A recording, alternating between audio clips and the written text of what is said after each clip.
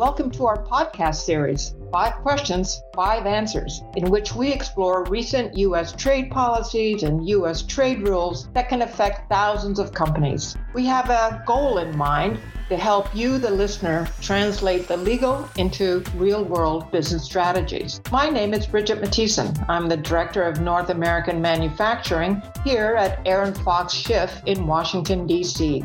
I get the easy part. I get to ask the questions, and I get to choose the colleague or the guest I know will have the right answers for you.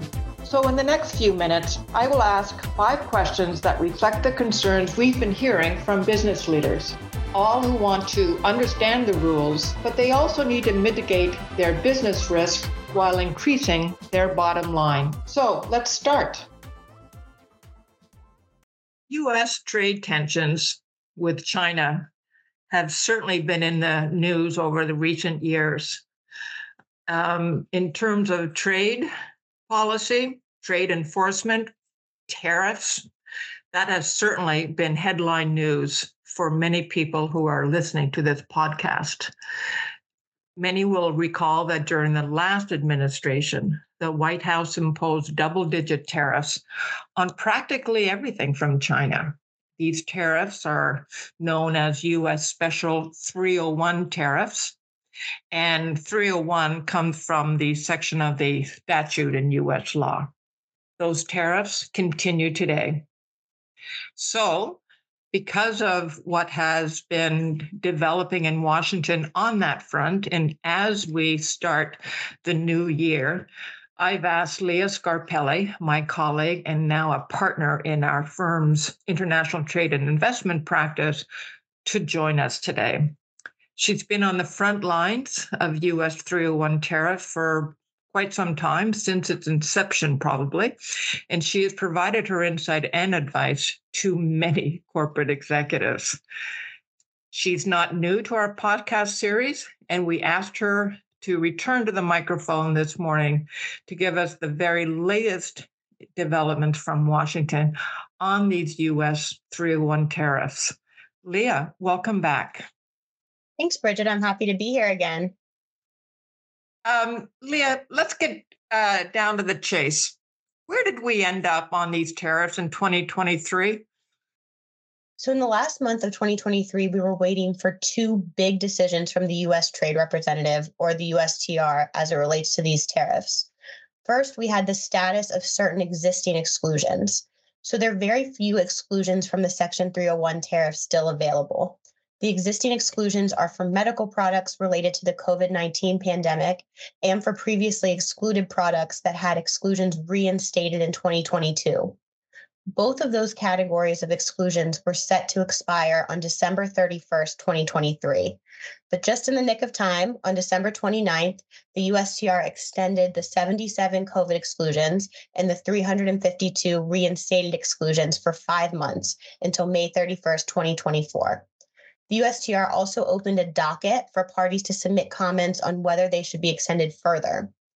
Separately, we were also waiting on the outcome of the legally mandated 4-year review that I talked about in our last podcast, which was initiated back in May 2022 and was expected to conclude by the end of last year. Unfortunately, 18 months seemingly wasn't enough time for the USTR to complete that review, and we did not and still have not received any update related to the USTR's 4-year review as of this date. All contributing to what we call the tangle of U.S. trade rules and uncertainty in the regulatory environment today. Exactly. So I understand that there has to be a 4-year review, I'm assuming that's a congressional mandate. But USTR, what are they reviewing? And, well, any idea of when that review will be completed? Yeah, so you're right. The 4-year review is statutorily mandated. The law requires the USTR to review the implementation of the Section 301 tariffs in their entirety after 4 years. So the USTR is specifically looking at the effectiveness of the tariffs and achieving the objectives of the original investigation, which way back in 2017 and 2018 related to Chinese intellectual property violations. The USTR is also looking at the impact of the tariffs on the U.S. economy and on consumers. Importantly, the USTR also considers whether certain tariff headings should be added or removed from the USTR's list of products subject to the additional tariffs. So the existing exclusions that I talked about earlier cover only a fraction of the tens of thousands of products subject to these tariffs. So the 4-year review was viewed as an important opportunity to request changes to the USTR's product lists. For non-medical products, this was the first such opportunity since the original exclusion request process, which occurred back in 2018 and 19 when the tariffs first took effect. Let me just ask you a follow-up on what you just said at the very end, where USTR will look for an opportunity and request changes to the existing product list subject to 301. That could mean an extension of the product list, but also, right, new products that would be added and possibly new or change tariff rates. That's right. Really, the 4-year review is an opportunity for the USTR to make changes to the tariffs as they currently exist. So we don't exactly know what that means, but the USTR has mandate under law to adjust the products on the lists, as well as the rates or the timeline for those tariffs going forward. So only time will tell exactly how far they'll take that mandate. Right, right. And 2024 is an important election year. So who knows where we see ourselves at the end of the year. So last month, I guess it was December 2023, the USTR issued a really important Federal Register notice. Can you tell us about that notice and what you think is going to happen in 2024, Leah? Yes, barely last month. So, as I mentioned, the USTR published a notice on December 29th that extended the 77 COVID exclusions and the 352 reinstated exclusions until the end of May. In that same notice, the USTR also announced a new comment process to consider whether the existing exclusions should be extended beyond the 5-month deadline. So the USTR is specifically asking parties to submit comments by February 21st of 2024, addressing whether the exclusions should be extended, the availability of products from sources outside of China, and the efforts taken to find alternate sources. The USTR also asked parties to comment on why additional time is needed to shift sourcing out of China and on what timeline, if any, sourcing is expected to be fully shifted. The USTR's review is limited only to these particular exclusions, which again cover only a really small subset of products subject to the additional Section 301 tariffs. And there's no exact deadline for the USTR's determination on further extension of these exclusions, but we do expect it will be before they expire on May 31st, 2024.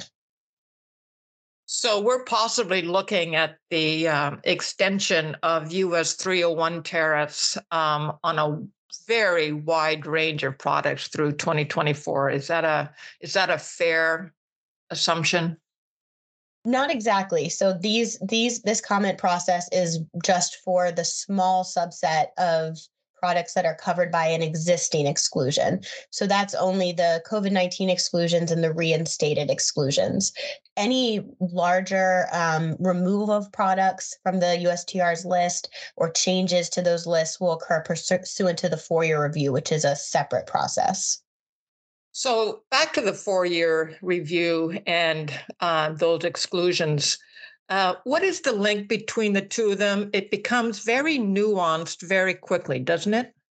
Yes, that's a great question. It's causing a lot of confusion. So the 4-year review is separate from the existing exclusions and upcoming comment period. Unlike the existing exclusions, there's no hard deadline for the USTR to complete the 4-year review.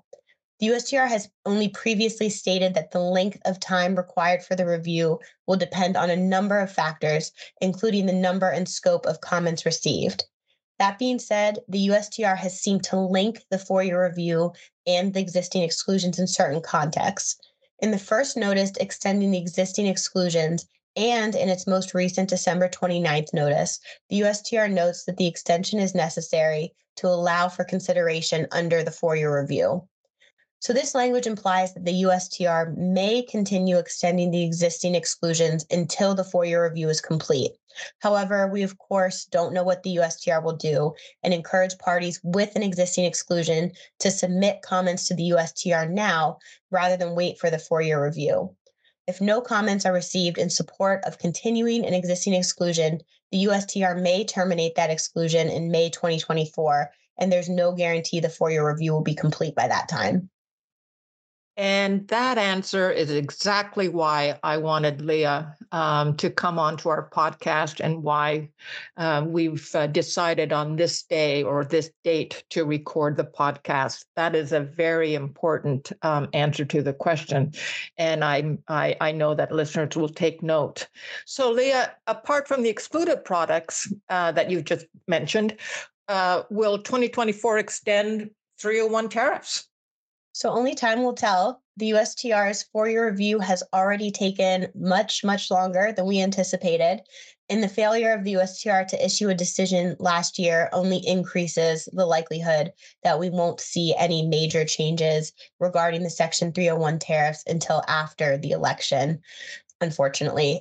In the meantime, the U.S. House Select Committee released a report outlining a policy framework to reset the United States economic relationship with China, including by reducing reliance on certain Chinese industries and products. So it seems that the U.S.-China trade relations will continue to be a contentious issue this election year. As always, we will be monitoring U.S.-China trade issues closely, and we'll provide updates as soon as we have them, including in our upcoming 2024 issues preview, which I know you've been working hard on, Birgit. Yes, and the last draft is before us, and we hope to get it out in the next few days. Thanks for that plug, Leah. So I guess the obvious question for many is if the 301 tariffs are likely to continue, we have an election year. Who knows who and what will be in Washington in 2025? Beijing also is watching these developments, I'm assuming, very closely. So my last question to you, it may be unfair, but do you think there will be retaliation from Beijing? It's impossible to say for sure, but I don't think so. And the reason why is because the USTR's announcement late last year is at its core just a continuation of the status quo. So the 429 existing product exclusions are going to remain in place for at least 5 months. And the USTR hasn't yet made any changes to the product list as a result of the 4-year review.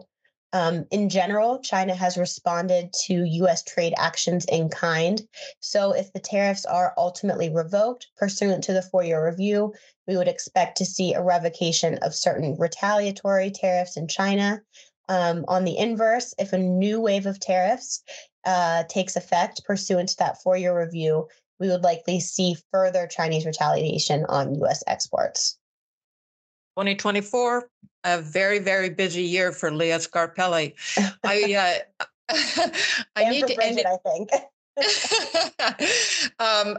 Just one minor thing. If listeners didn't catch it, I introduced Leah Scarpelli at the top of this podcast as our partner. She made partner a few weeks ago at our firm. It is a demonstration of the admiration and respect that her senior partners have on Leah. And so let me very publicly congratulate her. Thank you, Birgit. It's a pleasure to work with you, and I'm glad I'll be able to continue doing so. All right. So for our listeners, stay tuned. The 2024 hot button trade issue Leah mentioned will be published in the next few days. The website is the Electric Mobility Practice at Aaron Fox Schiff. And we hope that this podcast has helped you to understand what the latest is on these very punitive tariffs and the latest from Washington. 2024 will be in a hectic year on the trade front. And let's all understand that throughout the year, campaign speeches will offer wide-ranging promises That is always the case. And U.S. trade policy will not be immune to this political theater. We'd like to thank you to our listeners, and from all of us at Aaron Fox Schiff, we wish you a safe and prosperous new year. Leah, I will have on the podcast and on our site your contact information, but it is Leah Scarpelli at afslaw.com. Thank you. Thanks, Birgit.